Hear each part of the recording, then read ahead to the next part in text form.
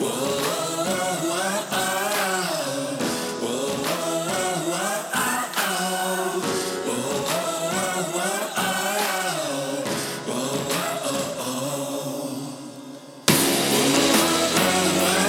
listening to the Revenge of the Birds podcast, part of the SB Nation podcast network, all about your Arizona Cardinals.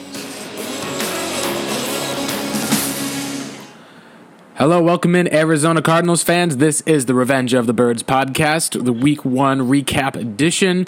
We're happy to have you guys here. We've got a lot to talk about. We're going to kind of jump right into it. First, I wanted to make sure that we get the introductions. If this is your first time listening to us, whether you found us through revengeofthebirds.com, whether you found us through Twitter or other social channels, this is kind of about the first of two Cardinals shows this week, breaking down the Arizona Cardinals. My name is Blake Murphy. I'm one of the staff writers for Revenge of the Birds, the co-host of the podcast. And I'm joined here with my other co-host, John Venerable, at least. The other longtime, and I suppose long-suffering Cardinals fan is here as well. John, how are you doing tonight? Only suffering for roughly 31 years, Blake. I'm doing well. Feel kind of dirty after the tie with Detroit. But all things considered, if you watched that game transpire and didn't just read the box score, you have to feel pretty good about the effort you saw from more than a few Arizona Cardinals, Blake, and hopefully something to build upon as we move forward throughout the rest of the season. Yeah, definitely agree. One thing that we did want to at least mention for those of you listening today, I know some of what we're doing right now, if you wonder why did this show up randomly, we're having a contest this week. We announced it last week on our podcast. We've got a brand new Revenge of the Birds online store, at least through bustingtees.com. What's really awesome about that is that we get to have kind of our own Revenge of the Birds logo, kind of that brand that you have that supports the Arizona Cardinals, and just a lot of the people who are involved in the community. There's some awesome comments, a lot of fan posts that come in, just trying to offer that fan perspective of the game that in a lot of cases it's even more real than a lot of the media stuff. I know, John, you got to have one of your awesome rapid reactions that popped up at least last night for the Cardinals that got into it. I thought it was my favorite of all of the recaps I read on the web. Hey, honestly. thanks, brother. Appreciate it. Props to you for that. I was like, oh, wow, he really got into this. And it was great. So there's a lot of great work that's there. We'll be giving away one of those T-shirts, whatever size you're looking for. All you have to do to enter that, of course, is take this episode of our podcast here, this kind of first week of the year, and just share it to one of your social channels. Post it to Twitter. Post it to your Facebook, at least. Just make sure that you're tagging us and the hashtag ROTBpod. That way we'll be able to get you entered in. And for each of the sites you do, now, well, it's only one post, but if you post it to your Twitter, post it to Facebook. If you're an avid Instagram user, I mean, you can at least let us know or give a shout out for that one. We'll count those as entries. We love you guys who are listening to us weekly, and we'll make sure that we can hook you up with some of that sweet swag. And this may be the only time that we actually even have these shirts that we know of, so it might be a really special opportunity here. All right, so there's kind of that plug out of the way. Thank you guys for joining us. John, it's been a whole 3 minutes or so. Let's go ahead and get into the Cardinals game. Hopefully it won't take us as long to get going on here as it did the Cardinals, because I went down and was physically at the game. And the first thing that kind of stood out was, again, we talked about it previously, what we expected. I even charted and wrote down, it was probably about 90% of the time you got to see these 4 wide receiver sets. Kyler Murray, no snap count, no snap clap, and you saw a kind of rough start to it. It was really difficult for the Cardinals to get anything on the ground. You saw a few sacks, some throwaways, and you saw kind of a collapse in some cases in the second quarter where there was a wide open blown coverage at least. Danny Amendola, I believe, goes down and scores, and you ended up seeing where the Cardinals, it felt like it was slogging through traffic. It was so difficult to move the ball, John, and it made it feel in a lot of cases that all of this build up to, the secret offense or unleashing things and all of this kind of hype, it just got totally derailed just because it turned out to be more of just 4 wide, a couple of weird, funky plays and formations, and a whole lot of struggles for the team throughout the entire first half. They didn't score until 1 minute and 19 seconds were left in the second quarter. They finally got on the board just before halftime. And up until that point, John, it looked like we were the 2018 Cardinals with a, more mobile quarterback running around. Yeah, a couple things to consider that I was trying to keep in the back of my mind while I watched the team struggle throughout the duration of the first three quarters. This was a team that struggled to score points in the preseason. The first team offense, as exciting as we want them to be, didn't score a touchdown in I don't know how many possessions this preseason. They didn't play all that long. But even in the third preseason game, I think they got to the red zone 4 times and didn't score. So again, they were coming into this game with that. I'm sure in the back of their mind, Kyler Murray would have loved to have thrown a touchdown. I'm sure in the preseason, just didn't happen. The Cardinals were a historically bad offensive team last year. We've depicted it. We've broken it down numerous times on this podcast. But I think that when you talk about rebuilding this unit, Murray's a big part of it. But it's going to take time to refine exactly what Cliff Kingsbury wants to do and to expect them to come out guns a-blazing against a good Detroit Lions team with a defensive head coach where he makes his money off defense. It might have been unrealistic. So, yes, I was frustrated like everybody else, but then the Cardinals were also breaking in abruptly a new right tackle in Justin Murray. We'll talk about the Marcus Gilbert injury. He went down with some kind of unknown knee injury Thursday in practice, and that affected their first couple of drives. He looked out of sync. Of course, he only had 2 practices with the team. Kingsbury said they tried to cram the playbook with him on Thursday night, and he actually commended the job that he did. And I thought he got better as the game went on, but those first couple drives, I mean, he was lost. J.R. Sweezy, who had the highest grade via Pro Football Focus for any Cardinal offensive lineman, I think he was in the mid to high 70s, did a nice job helping him with his protections. But they were in bad field position. They were kind of discombobulated, and it was really the perfect storm outside of them being at home. So while I'm frustrated with the play of the team in the first half and in the first 3 quarters, it's easy to see why they struggled. It's not they were clicking on all cylinders throughout the preseason. They looked phenomenal. This is a veteran-led team. You've got a rookie head coach coaching in his first game. Got a rookie quarterback who played 1 season of college football essentially as a starter in his first game. This was a historically bad offensive team. It's going to take time. It's why I was I was frustrated with certain decisions that were made, but I was more frustrated with what I was seeing on social media, on certain websites, just declaring that this was a massive failure, this air raid, it was a bust. Kingsbury doesn't deserve to be a head coach. I mean, man, it's a pretty brutal environment on Twitter when, people, and I believe this, have an agenda out against you as a head coach, as a quarterback. There are people who want Kyler Murray to fail because of the measurables and the lack of height, and there are people who want Cliff Kingsbury to fail. There's more people, I think, that want Kingsbury to fail basically because they feel like he's upsetting the culture of the NFL head coach. He didn't earn it. We've gone over that a bunch of times, and they kind of opened the floodgates throughout those first 3 quarters, which is what made, I think, the fourth quarter so satisfying when they finally did turn it on. And we had an opportunity to hear Kingsbury speak today, Blake, and he just mentioned, hey, I got too cute. I tried to unload too much early on. And again, with the lack of protection, he was trying to go deep 2 or 3 times in the first quarter, and it just wasn't clicking. He needed, and he did, to get Kyler in situations where he was building momentum, building confidence, quick, easy throws. I wish they had started the game like that. I do think, Blake, a big proponent that could have changed the game considerably, at least with field position early on. David Johnson broke that long run on the Cardinals' first possession, and it was inexplicably called back for holding on J.R. Sweezy, and it looked like Sweezy just pancaked the Lion defensive lineman, and that really put the Cardinals in a rough position. I think anybody rewatching the film would see that, and there were 2 officials that threw a flag on Sweezy on that specific holding call, so that did not help them either. But you think about if they're able to at least get to midfield on that drive, which they almost were at anyway, could pin the Lions back a little deeper. Maybe they don't score as fast, but all things considered, Blake, and we'll talk about the outburst that Murray had. You should not be surprised that they started this slow. We hadn't seen it from them yet. They had waited to unveil this offense. Their best offensive lineman, Marcus Gilbert, didn't play, and the substitute was a waiver pickup from the following week. So I expect them to be better.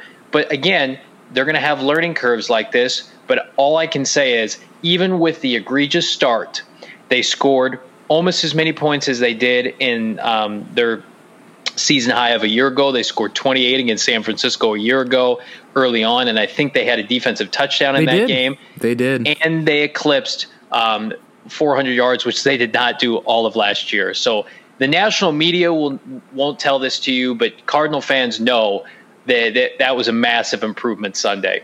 Yeah, the way that the game started out, essentially, they had a deep, incomplete pass to Keyshawn. You had the David Johnson play called back from holding. The penalties continued to be kind of an issue that we did see in the preseason. And then when it was kind of in these third and longs for the most part, there were times where Murray just looked off. He would be missing guys, or there would be passes that seemed like he would be, okay, I'm thinking about back shoulder. The receiver wasn't expecting it, or he would miss, or there was sometimes there were drops. But really just the opening sequence where they were backed up with that penalty. They're on their own 5-yard line from the end zone.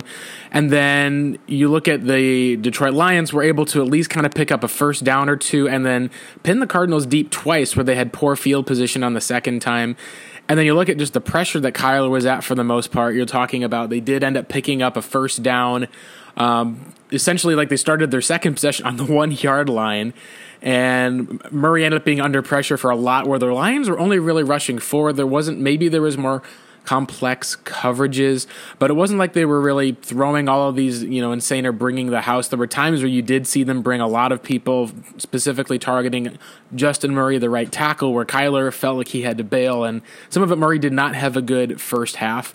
It kind of ends in a lot of the game essentially shifted with two big plays that ended up kind of canceling each other out, where Murray scrambling right, he throws a pass for Keyshawn, does not see the safety coming across the field.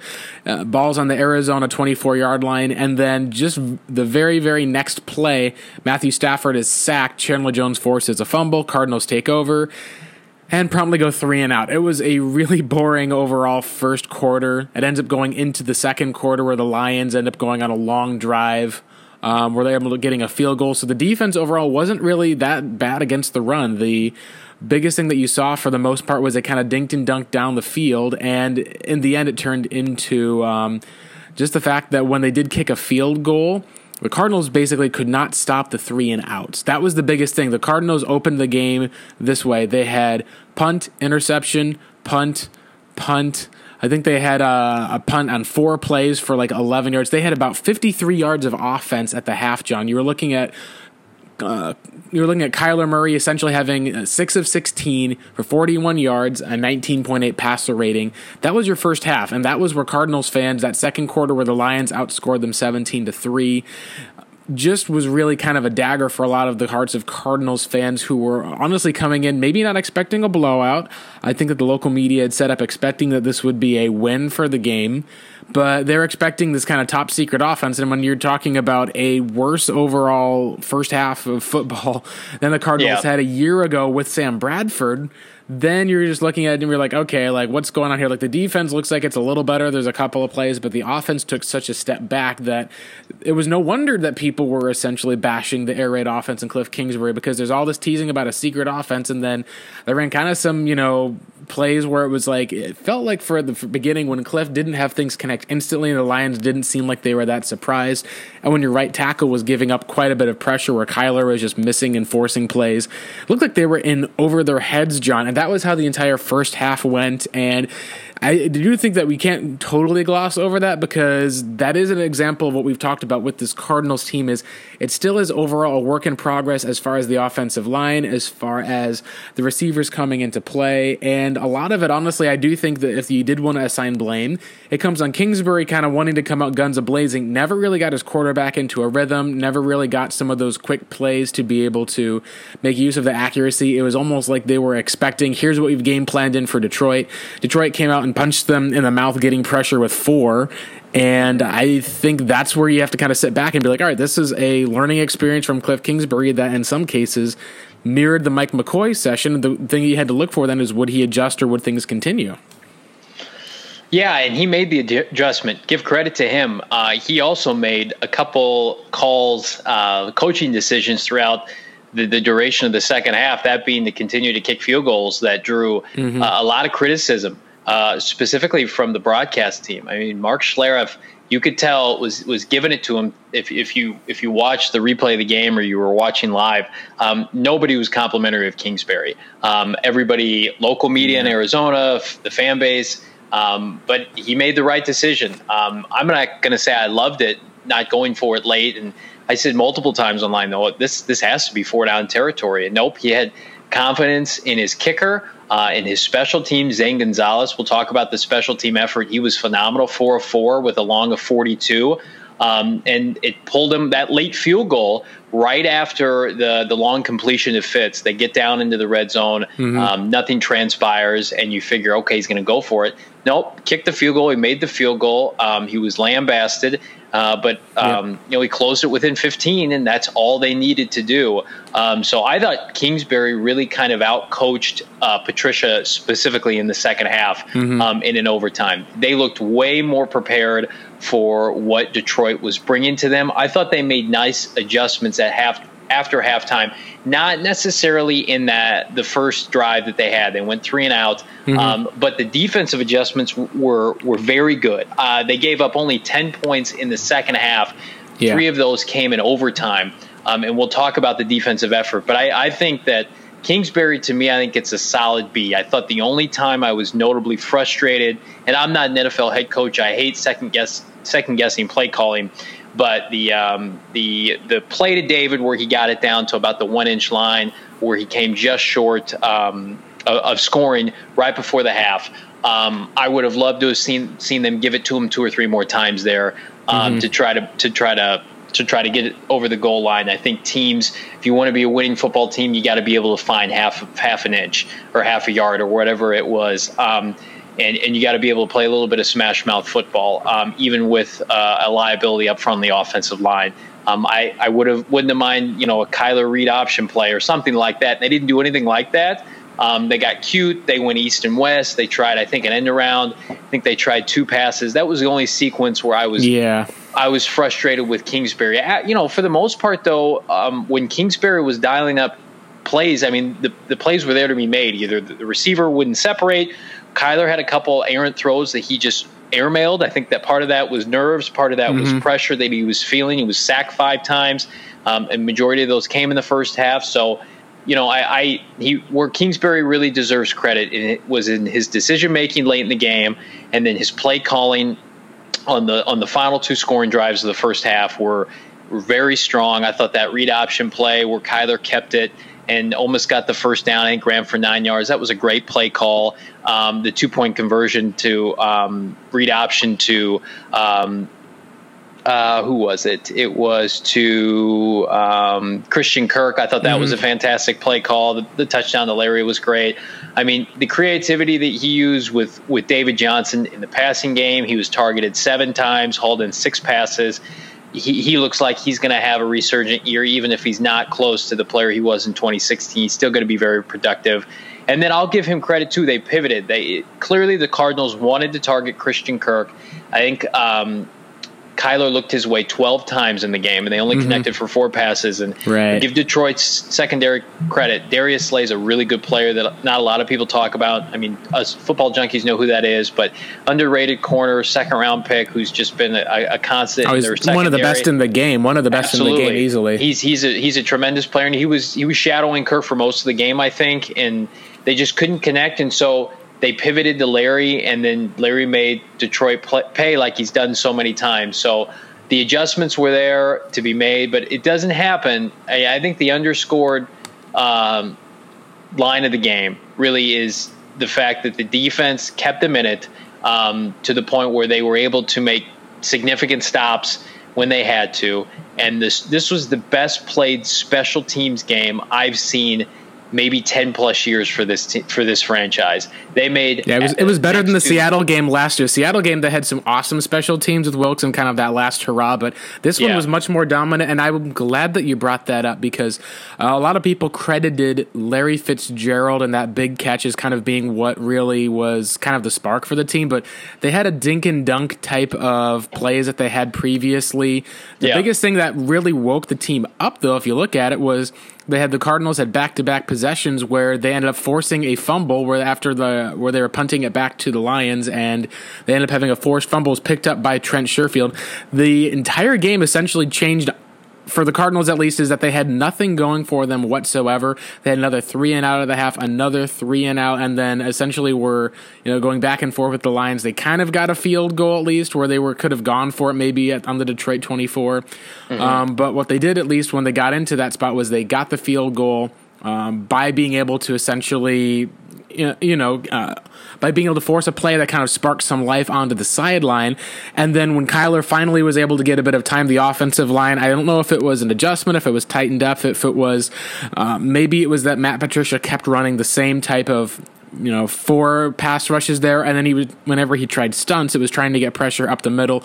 Kingsbury adjusted by having David Johnson pick up a little bit more of the blocking. The offensive line was a bit tighter, and when they did hit that big pass play to Larry Fitzgerald, it was like Kyler was a different quarterback, where all of a sudden the confidence and the swagger was back.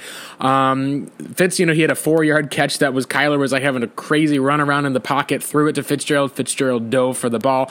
The stadium finally started chanting, "Larry, Larry," and it was suddenly kind of like after that long pass play that whatever it was as far as the jitters or the nerves or the confidence, it was like all of that kind of ironed out. And then you started seeing Cliff being like, all right, we're going to go back to our bread and butter. We've got some short plays. We're going to run some of the mesh concepts and crossing patterns. They went to outside where they're able to get guys like Fitz open. And they're able to drive down the field at least where you've got that first passing touchdown for Kyler Murray in the NFL. First passing touchdown he's had, including the preseason, is on a play that wasn't even designed for David Johnson. It was supposed to get another guy open, but David drew one-on-one coverage right up the seam. And Kyler was like, oh, perfect. Put it in a great spot for him. And that was kind of where you were looking at the team saying, all right, maybe this is, and I said at the time it was probably, might be a garbage time touchdown because I didn't see the Lions continuing to blitz or to rush or to keep bringing pressure. Lions themselves even said, though, we didn't change up anything with our game plan. So it turned into where the Cardinals did essentially end up taking advantage just by tightening up the screws, whether it was the quarterback, the coach, the adjustments. All the players essentially just kind of battened down the hatches and toughed it out to be able to get to the point where, even though it was a little controversial, some people had for Cliff to go for the field goal because you're like, all right, now you're, it's at 24, I think it was it 20? Yeah, they got that touchdown at least to bring it to 24-24. So even though some people were questioning with the field goal, the first field goal he did to get them to 24-9, when they got that first touchdown, and this is where you got to credit at least with Kingsbury, where they went and they kicked that field goal where they were at the Detroit 16-yard line. It was 3rd and 9. And they definitely could have gone ahead and just been like that. And my fear, of course, was the Lions going to go down and score, put the route on. But when they scored that touchdown, I looked at the board and was like, oh, wait, 24-16. They're only down by 8 points. It really felt like Matt Patricia, in that sense, had lost it and didn't realize that they were only going to be within a touchdown of scoring. Because if that was the case, they went on 3 plays for 70 yards after that. Cardinals defense did their job. And it really felt like the score was a lot bigger than it was because they hadn't. But credit Cliff Kingsbury. He then ended up having the pass that he had for 5 yards to 8 yards to Fitz. They had Kyler kind of scrambled up the middle. They had just kept finally moving the chains to each of the different spots. They got lucky and maybe a penalty. That was the case. And when you look at that, they kind of dinked and dunked their way down. And all of a sudden, you look at that score, and the Cardinals were able to just explode out with that deep pass to Larry Fitzgerald. And you ended up looking at it where you got back into the fourth, and then it was the stadium and everything with being alive of realizing, hey, the Cardinals are actually have a chance to drive down and tie the game. And it still felt like it was a battle to have to get to each of the spots. It wasn't like it was easy. It wasn't like it was explosive. Right. But it was continually, hey, it's 3rd and 1. Cool. We got a play call where the David Johnson's up the middle. It was a 10-yard gain on a 3rd and 1 because they designed a perfect call where it drew the entire field to the left of Kyler. And Kyler is the one keeping it on the read option, and there's one guy who had to read Kyler and had to read David Johnson. Mm-hmm. And because he was there, Cliff Kingsbury knew that he could get that as a mismatch, and David Johnson got just enough past the guy where he had to hesitate because, if you run and tackle David Johnson, Kyler picks up 25 yards at least on that carry. So it was the perfect call at the perfect time. You got him into a rhythm. It was these short, quick pass plays that you got down. And eventually you got down to the Detroit 16. You got 1st and goal at the 9. And you ended up having the Larry Fitzgerald pass on kind of a rub route, and then the 2-point conversion that was a similar rub route. You get if you watch it even on the play again, it was kind of this little trips right, but the way that they moved, it was such an air raid type of concept that you've seen like maybe a billion times at Texas Tech with 3 wide receivers that Cliff has run on the goal line. And it worked well. It was something where you kind of got a lot of redemption, and then you're looking at a tie game of 24-24 with less than a minute left in the fourth. Lions even get that punt where they punt it back to Arizona because they just weren't able to move the ball at all. The Cardinals defense, I believe, stopped them after one play to Kenny Golladay for I think 12 yards or so. They just kept running out of time, and essentially you went to overtime. And that's kind of where I think some of the controversy begins because, John, the Cardinals essentially, after they got all the way down, they had the huge pass play to Fitzer at the 8-yard line. They were not able to move the ball any further, weren't able to get it into the end zone to end it. And that's kind of where I think some people would wonder, do you give the ball back to the Lions? Do you try to go for it? That happened twice in this game. Then the second time around, you're looking at 4th down. The Cardinals decide to punt, essentially giving up and saying, hey, it's 4th and 7. We're at Detroit's 46-yard line. We're going to go ahead and give it back to them. And essentially they were playing for the tie with 1 minute and 10 seconds left for Matthew Stafford. And that was kind of a controversial decision to have there because it's still a tie game. So what were your thoughts on that, John, as far as with playing for the tie? Was it the right decision? Was it the wrong? There's a lot of people who essentially roasted Kingsbury saying that he was playing for the tie like a coward would and he should have gone for it on 4th down. I was kind of in the spot of when I was thinking about it, and I was like, okay, I don't like the fact that he didn't go for it. I would have loved, because imagine if the place had picked up that 4th down on 4th and 7 at Detroit's 46. You throw it, get a first down, perfect. You just line up your kicker, kick the field goal. You know that you're going to basically just win the game right there. If they'd missed it, then they've got maybe 1 minute and 10 seconds left to go about, say, 15 to 20 yards or so. Detroit kicks the field goal, you lose the game. That was where I had a really tough time of being able to say, because it came down to that all or nothing. And what I did, at least kind of what I felt like out of it, was, hey, you battled all the way back here. You didn't end up losing the game, even though it would have been perfect to win the game. And I think the biggest cause you'll have to learn from is, being on the 8-yard line to begin overtime with that first possession. You got to iron out some of those kinks in the red zone. It still felt like where you walked away from this game feeling like it was a win. And a Lions fan walked out of that stadium disappointed, saying, same old Lions, you're up 24-6 and you can't put them away.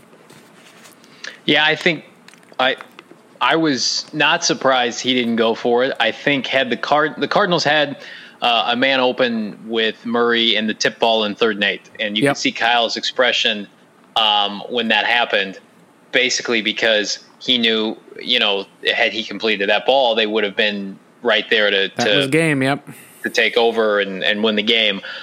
So that was disappointing. We'll talk about the batted balls, but had they completed that ball, had they gotten a little bit closer, and you're in a much more manageable situation, I think they would have really considered going for it. But I mean, 4th and 8 is not a gimme by any stretch. And no. Kingsbury was right. I mean, had they not completed it and converted, I should say, it's a really good chance. Their kicker, Detroit's kicker, who's one of the best in the league, making long field goals. I think he holds the record. Prater holds the he does. Prater holds the record for longest kick in NFL history. Made all those great kicks in Denver, and has done that in Detroit. You're basically giving the game away. It's essentially the ball game. And he made a really good point. He said, with the way our special teams were playing, we figured like we could pin them down. They were forced to, because you knew that they were going to try to throw, make them make a mistake. And he was right. Kingsbury put his team in a position to be successful, and for whatever reason, inexplicably dropped the pick. Jermaine Brock, unfortunately. It was strange because when you're right, you brought that up, John. When you're talking about it like that, and it's a spot of, we don't know how much of that was luck or chance, but because the Lions were going to go for it for the win, even though they were backed up, like they were started at, I believe it was their own, 5-yard line essentially, that they were there for the last set of the game. and they ended up having a very little time left on the clock. It was like 1 minute left in OT. They still came out guns a-blazing, and it was almost like not that they baited Stafford, but it would not surprise me if Vance Joseph, because when we looked at it, there were 2 defensive backs in that area where Stafford was throwing the ball. It would not shock me whatsoever if he basically had one of those corners was going to peel off to just watch Stafford's eyes, and then the other safety, who was back there, I believe, was picking up, and they were going with a deep shot to Kenny Golladay because maybe it was something that they saw on film.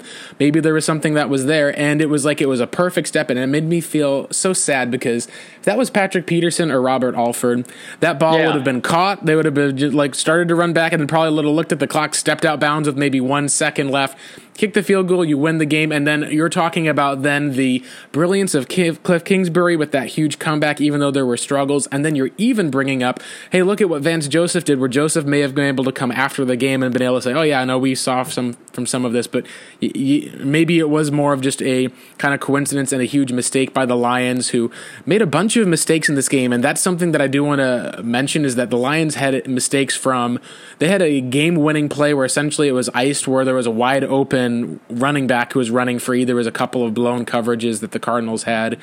Not just to TJ Hawkinson, but Matt Patricia, the time was running out, and he called a timeout despite the fact that they had essentially the play where the Cardinals had been out of timeouts completely. He calls a timeout. It was like one of those sports movies where it's like, coach, we're out of timeouts. All right, well, let's go ahead. I'll dare them to call a timeout, and then they call a timeout, and it leads to their own demise. It was like this, well, thanks for the gift, Stafford. It stopped the clock. It gave Arizona the down back, and that was a strange sequence. It looked like it was like potentially a penalty early on. It looked like some of the defenders, I think, had kind of given up on the play. It was, I don't know if it was as much of a slam dunk as it was projected to be, that he was going to score, potentially get down into the red zone. But you're absolutely right.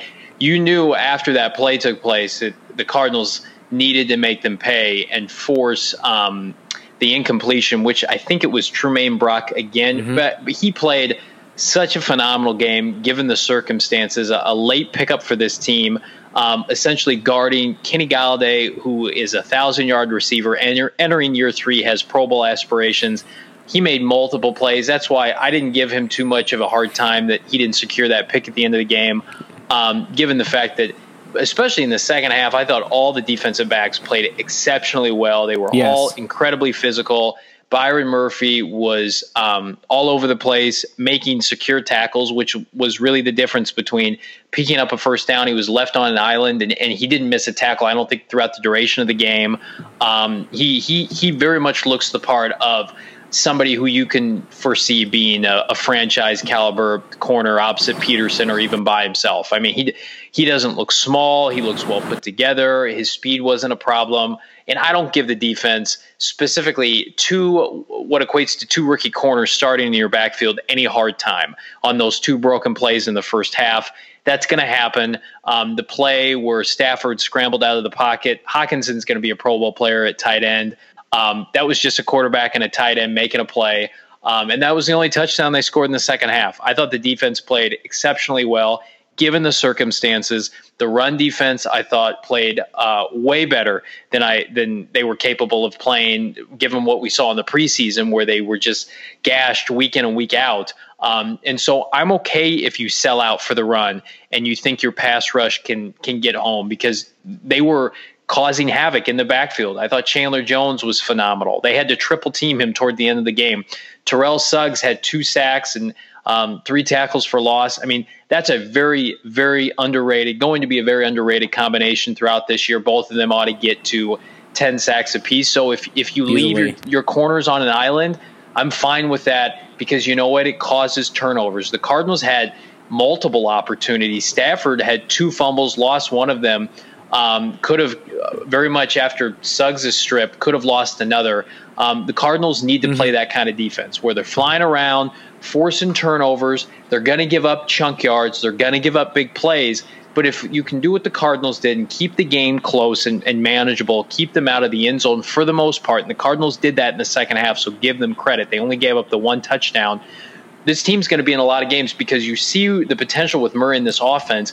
You just have to be situationally solid defensively. You have to pick your spots. You can't let the floodgates open like so many times before last year, where the offense is throwing pick sixes or turning the ball over, putting the defense in a position where their backs are against the wall. At least for the most part, the Cardinals, especially in the second half, were moving the ball to some degree, and they were able to flip field position. We know how much of a weapon Andy Lee can be. That's the kind of football they're going to have to play this year if they're going to, sustain drives and be, in these games in the fourth quarter. And really, at the end of the day, I was frustrated with the offense like everybody else was. But then I looked up at the clock, and it's like, oh, it's a one-possession game, like you mentioned, late in the fourth quarter. We've been engaged. Those are the kind of quote-unquote small victories that you're going to have to take with this team, because you're breaking in so many rookies and a rookie head coach, and you're rebuilding. The Lions have playoff aspiration. That's a as talented of a roster, in my opinion, as in the NFC. You've got Stafford, who they're paying a lot of money. Galladay and Marvin Jones would be right there at the top of the Cardinals' receiving depth chart. Kerryon Johnson's a big-time talent. Hawkinson, you can tell, is going to be a stud. They've invested multiple first and second-round picks on the offensive line. Defensively, I think that they're underrated on the defensive line. Now, their linebackers and their safeties aren't great, but they've got Slay, like we mentioned. They were missing Gerard Davis. That's a good team that is going to contend for, in my opinion, still is going to contend for a playoff spot. The Cardinals were the worst team in the NFL by a large margin last year. And yes, we love the additions of these rookies, but the Cardinals didn't go out and spend a bunch of money in free agency and bring in a bunch of Band-Aid players. They didn't have the money. Right. So we're reliant on a lot of these young players to come and save us, win us this game. And it's just like, let's level set our expectations a little bit and take the small victories from this game. That's why I was so frustrated. We used to sit rookie quarterbacks, if not the entire season, half the season, a quarter of the season, especially when you're the first overall pick. You're saying, oh, my God, they're going to inherit the worst roster in the league, so on and so forth. Now it's like, hey, go save the team because they need you to stay relevant. They don't have time. Yep. They don't have time now. And you know what? I like that the quarterback's in there taking his lumps. But here's another thing to take away. Kyler Murray right now, who got criticized through three quarters. This offense is garbage. Kyler Murray goes back to baseball. Projections, and I know it's stupid to do projections after one game, but I'm going to do it because of the fact that people were projecting Kyler and Cliff's career after one half. Kyler Murray projected right now is going to finish the season with 4,000 yards passing and 32 passing touchdowns. And that would be rookie records. That would be Cardinal passing records. I mean, if they just sustained what they did in this game, they would be, my guess would be, if they finish with right around 27 points per game, that's probably a top 12 offense. And then you talk about Murray's production, that's going to be the best for any rookie quarterback ever in the history of the National Football League. And everybody wanted to roast this team. So I think we just need to step back and say, okay, people have an agenda. The Cardinals did what they needed to do, almost closed out the game. There are things to work on. But I'm sitting here way more optimistic than I was after week one last year, especially when you consider the fact that I expect this team to improve over the course of this 16-game season. It may not be reflected in the win-loss column, but you know what? Nobody expects this team to be a postseason team this year. We want them to have positive momentum heading into 2020, and that was a great first start. Absolutely great. Yeah, the reason why it was a great first start ultimately, John, is because, and I even mentioned this, was at one point it was the exact same 24-6 score that it was of week one of that disappointing 2018 season. It's like, oh, well, it's the same score. And imagine if you'd gone through the entire offseason, everything, only to end up with the same result. It would have felt fruitless and frustrating. And so that's why it was such an encouragement when you got to see not just Kyler Murray essentially be able to see some of the light bulb go off, where he was able to adjust and tighten up, and we got to see some of the vaunted accuracy, and we got to see some of the playmaking. We even got to see like a clutch third down play with his legs, where it was a perfectly designed draw that he didn't end up taking any type of hit or anything that went on. It wasn't like it was one of those, RG3 type of styles where he just like runs it up the middle and takes a brutal hit at the end to pick it up. It was who Kyler Murray was essentially, for one of the things that he did in college, and you played it at the right time. And it was the adjustments that Cliff Kingsbury had essentially, and we even talked about this post-game, you mentioned it, where he admitted to the fact that he got too cute with it up front. They went back to what was good, what was working. We got to see how it worked, and we got to ultimately see a rookie head coach who is ultimately still learning in this league. He probably learned, and this is something that we can roast him for now, John, but this whole idea of the secret offense that turned into, well, we're going to have mostly 4 wide receivers the whole time, and it's not going to look like how 90% of the NFL offenses are going to look. And we're going to run that 90% of the time when most teams run at about 4%. It didn't fool the Lions at all, and so then that was part of the thing. You could say it was almost a fruitless exercise to disguise that versus, being able to work on it in the preseason. That's something that's a really hard lesson for Cliff Kingsbury to learn is, hey, in college where you're going to hopefully be able to disguise or hide some of those things. LSU, I remember one time they had like 2 guys lined up in the backfield. You didn't know who the starting quarterback was, and then one split off and played wide receiver. The other was the quarterback. And it's like, you can't do that in the NFL because it's so much about the precision and the execution. And so in that sense, it is kind of a lesson to learn. But the fact that he is willing to learn those lessons and take those lumps, and that there is enough of a payoff where the building was rocking. Like most people said, hey, I haven't been that excited for a Cardinals game since when you're thinking back to maybe the Rosen Niners game was one. But even before I don't know, probably some of the Arian teams. Yeah, some people talked about the Arians team where you're talking about in 2015, and they said in the Niners game it was a question of how are we going to mess this up, and then hey, they didn't mess it up. In the Cardinals game, there was this weird sense of oh gosh, Kyler is on, he's dealing, and then you got to see where there was this confidence that I felt confident the team was going to score a touchdown when they got close enough, and I felt confident they were going to get the 2-point conversion. And I'm sure that every Cardinals player on that sideline felt that same confidence as well. And that's one thing is when you've got a head coach who is willing in the post-game press conference that he had 3 times, he's just straight up said, yeah, I need to do a better job at least of putting players into opportunities to succeed. We got to do some of that in the second half. Credit the players for staying tough. Credit guys like Justin Murray who didn't give up any sacks in the fourth quarter to overtime. Credit, the guys like a Tremaine Brock breaking up a pass. Even though he had gotten roasted through some of the game, he still had a textbook pass breakup in the end zone. Credit even the guys who, like a David Johnson, who showed some of the physicality and toughness that some had questioned him for. He still broke through and had a nice run in the fourth quarter that I believe it broke a tackle that he was able to get free from. And Christian Kirk had a couple of drops that was there in the game along with Keyshawn Johnson. They had different plays down the stretch. So the fact that you've got a team that is not going to quit despite the fact that they're down 24-6, and it starts with the quarterback, number one, who didn't quit when his team was down to Alabama, I think like 28-0. It shows, John, that it does all start with the quarterback, because when you do have that quarterback, you've got a chance and you've got a hope. And other teams are even seeing that the NFL this year. Just tonight, where we're recording on a Monday night, Deshaun Watson had, I think, 50 seconds left or so, and he in 2 pass plays had gotten his team a touchdown. And ultimately, he was let down by his head coach and his defense and the choices that they made. But the entire team knew that, hey, we've got Deshaun, we've got a chance. The Cardinals have a chance now that they have Kyler Murray, and even though it's a tough and brutal schedule, they play a brutal Ravens team next week. That's part of the reason why we're optimistic as fans, is because you got to see something special in that building, and even though it ended in a tie, it would have been awesome if they would have sent it out with a win. You ultimately aren't going to be looking at the score so much as you're going to be seeing what's the temperament of the team, what's the perception of the fans, and the fact that everyone's buzzing about, like, hey, did you see those Cardinals? They were down, they were punched, but then Kyler turned it on. That's what I think that the biggest takeaway you can have for the game is that this is a kind of revolution. When you have a franchise quarterback, you're able to see kind of an entire community come together in something that's pretty special.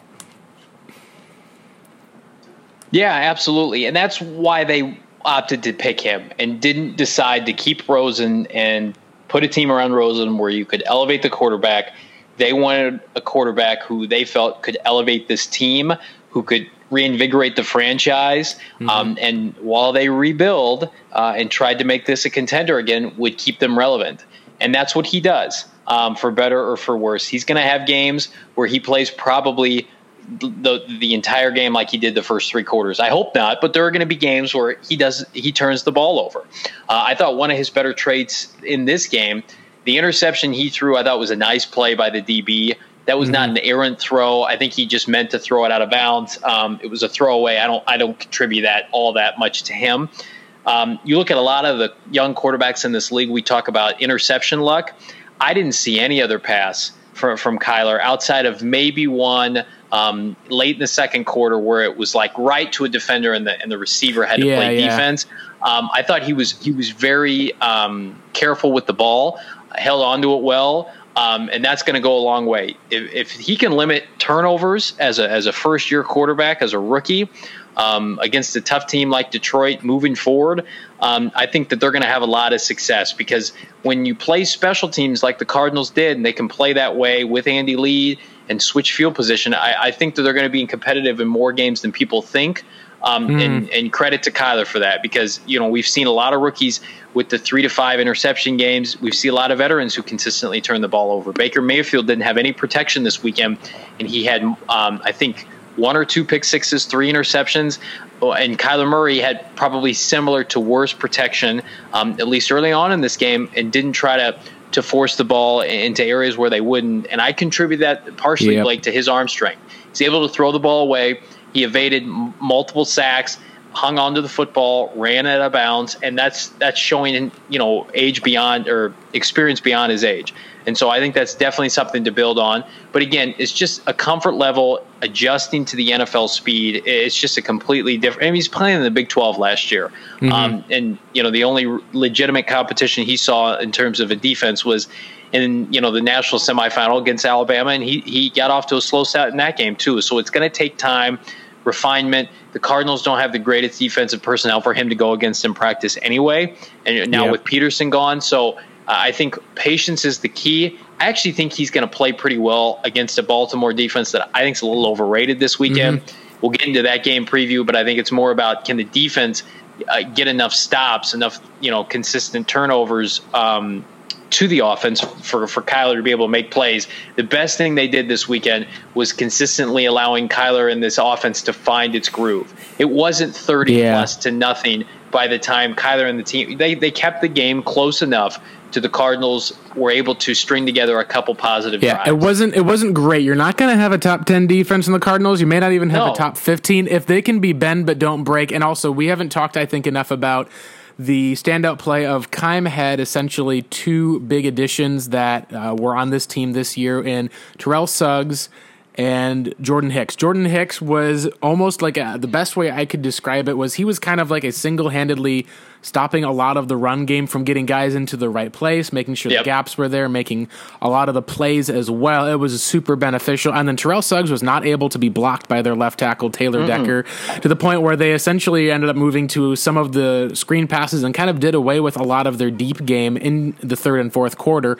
That's part of where a turn to where the Cardinals now on defense, we can talk about how they just don't really have a guy who can really cover a mismatch weapon like TJ Hawkinson. That'll be interesting when you're looking about a guy like a George Kittle, unfortunately, but they weren't able to put a safety on him. There was a couple of mix-ups. Eventually, it seemed like they just put Budda Baker on him in man, which what was at least nice about that was Budda at least covered him well enough to the point that Stafford wasn't going to be looking at Hawkinson wide open blown. So that'll be something we'll have to see if the Cardinals adjust. And maybe, who knows, maybe Hawkinson goes off for 100 yards and a touchdown or 2 per game, and we're just looking at him like, oh yeah, that's the guy right there. That's possible, but I do think that it is important to note that they did bring in some solid veteran players who made plays, and it's got me excited because if this Cardinals team is going to have a rough record for this season as far as comparatively, but you're at least going to get Patrick Peterson and Robert Alford back. It's not like your defense was a swinging gate against a pretty decent passing offense. Absolutely. And that's what we said. And they were even able to get some sacks on Matthew Stafford. Now, the biggest concern I still have, John, is ultimately with the we'll talk about some of this on our second podcast with the offensive line overall. They at least played a tough defensive line. They didn't play any I don't think Trey Flowers is an elite pass rusher by any sense of the imagination. So that'll be interesting to see how we'll deal with Humphreys and the other. But in the second half, when they did lock down and when Cliff was able to manipulate the pocket a bit, you weren't just seeing Murray under pressure all the time or getting sacked by Sweezy. I think it's a case of Murray also, he probably should have been sacked from my count at least 8 times. There were at least 3 sacks that he was able to get out of and make plays and throw passes that were incomplete or being able to make it work. That some of the teams played it exceptionally well, where they forced him. He went to go and scramble. There was another defender waiting there. He had to kind of scramble back around. But what I did like about the team overall was by the end of the game, the question they had was how much of the adjusting was, the Detroit Lions maybe easing up and playing a bit prevent on their coverage, because there may have been some of that there. But one person brought up the idea that I didn't consider was with them chasing Murray around all game with the fast pace and the tempo that they played all game with that offense, did Detroit get tired enough by the end of it that the Cardinals receivers were able to separate, and those pass rushers, those big heavies, were just tired by the end of it, and that allowed Kyler to thrive? And if that's the case, then Cliff Kingsbury really played his, pun not intended, cards right in terms of being able to put his team in position to get back into the game to where you're able to say, okay, maybe this guy knows a bit of what he's talking about, and they adjusted well enough without the snap clap. They had no false starts on the Cardinals whatsoever. You had an interesting kind of clapping from Matthew Stafford that turned into an interesting adjustment of the NFL rule where we finally have some clarity. We now know, hey, if you're trying to get the ball, you can clap for it, let them know. If you're trying to simulate the snap or get them jump off sides, we're not going to count that. So there's finally some clarity there. But the Cardinals ultimately, it looked like it was a team run by a guy who he wasn't in over his head. There weren't delay of game penalties like you saw with Mike McCoy. There weren't times where you were like, oh gosh, like why did he call that timeout there? Where there was, I think, only one play where guys didn't know what was happening or going on. But for the most part, it didn't feel like you were looking at a guy who had no experience whatsoever in Steve Wilks and someone who was clueless last year in Mike McCoy. It looked like things are overall pretty tight, and that's something that's an advantage for the Cardinals, John, because you have a rookie head coach who we forget was the head of the program at Texas Tech and has done this sort of thing before. But in the adjustments to the program, there weren't these huge issues where people are saying it's going to be impossible to adapt like people were talking about. Yeah, absolutely. And I will give the offensive line credit. I thought they played better in the second half. I thought they wore down the Detroit line front. They were gassed by overtime.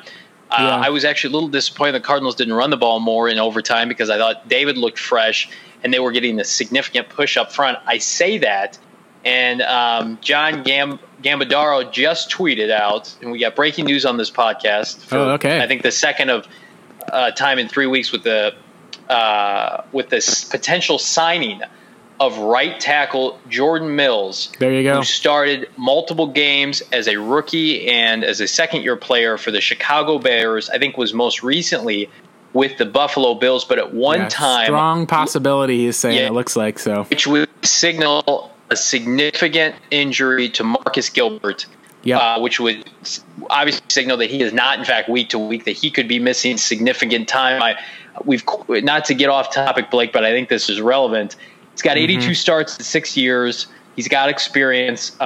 Justin Murray does not. He only played in 2 games last year. He was a 5th-round pick of the Bears in 2013. Started, I think, every game at right tackle as a rookie in 2013. 13 games in 2014. He's bounced around. I think that he is somebody that's going to come in right away and push for that right tackle job just based on the fact that Marcus Gilbert could be out a significant amount of time. I think it's good to get somebody with experience. So I wanted to throw that out there because that looks like it's imminent right now. And so I wanted to give Gambo credit. But I thought the offensive line played better as the game went on. Like you mentioned, Blake, Murray evaded numerous sacks in the second half, did a nice job evading pressure. And then on the flip side, the Cardinal defensive line played better than I thought they were capable of playing. Corey Peters had a very nice game, like he always does.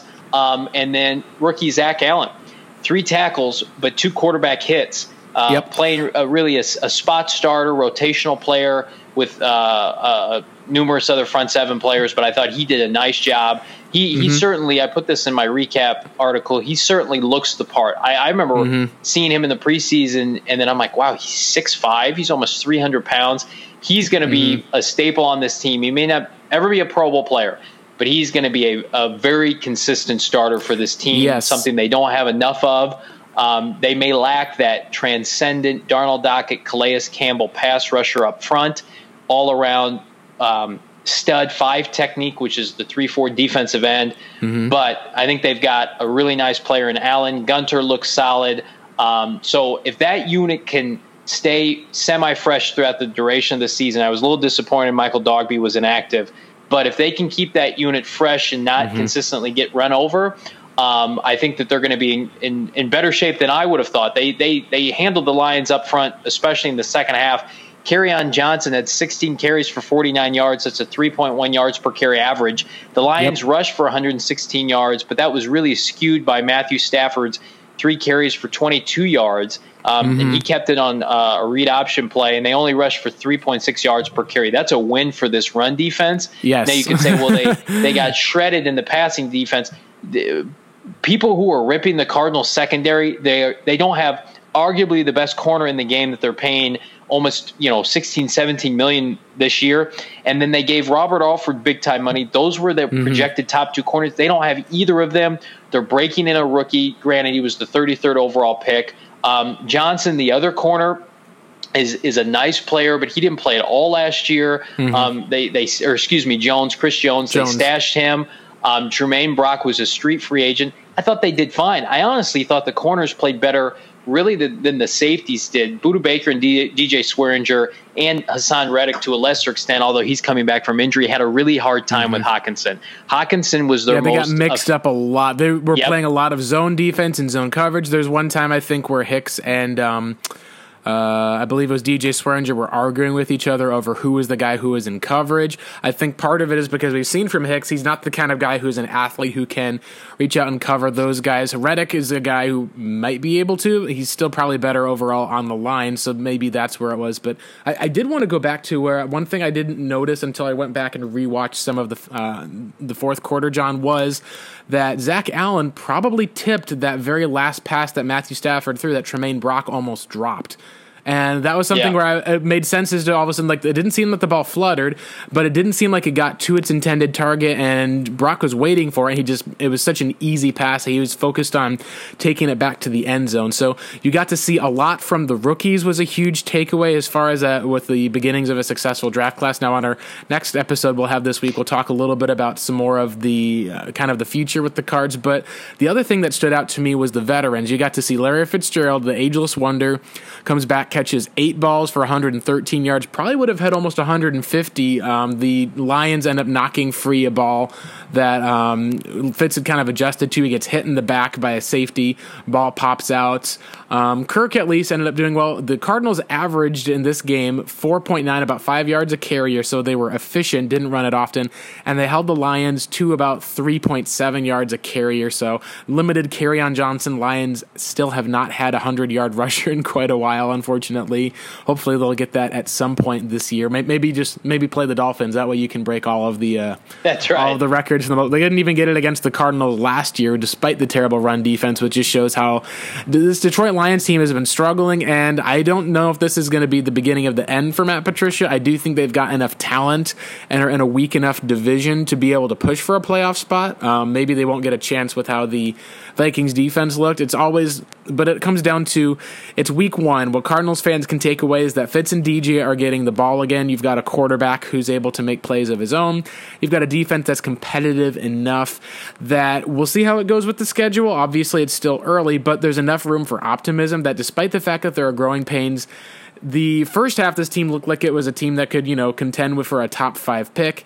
The second half, it looked like they put enough together, and that kind of balances out with this team hopefully will do about what we expect, John, which is taking a step forward from where they were last year in 3-13 to being a potential contender in the next few years. Yep, absolutely. Build on the performances of the young players, and Kingsbury wanted to go into that locker room and look at his team in the eye and say, we weren't dejected by a loss from a 60-yard. I mean, that would have deflated the entire building. No game, 60-yard field goal. Absolutely. Awful. And he put his defense, he said, I'm confident in my defense to make a play, and they almost did, and they held him. It's not like the defense failed at the end of the game. They just didn't create a turnover.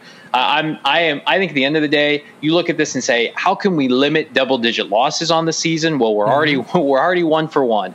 And so this was a huge positive, in my opinion, considering the circumstance. And I applaud Kingsbury for the most part. I think he did a solid job in his NFL debut. I've certainly seen worse performances by Cardinal head coaches. Yep, I'd agree. So there's a new hope that you've got in Arizona. It takes kind of what looked like complete disaster, and the K1 and K2, two of them together, plus a strong defensive effort. Vance Joseph, we'll see what goes on. There's still obviously some doubts that are the case. We'll talk on our next podcast, at least, to break down the Cardinals' next opponent, as well as looking at what we're still seeing from this team as far as some of the needs moving forward. But for the most part, we're going to call it here, at least for this episode of the Revenge of the Birds podcast. Thank you guys for joining in and listening. Don't forget we have that contest, so make sure we've got a link that we'll be posting where we'll be able to just simply copy and paste that onto your whatever social media channels you prefer. Make sure that you mention if for some reason we are going to miss it. Make sure you reach out to us. I'm at Blake Murphy 7 on Twitter. You'll be able to find it there, as well as look at all of our past podcasts, some of the other articles.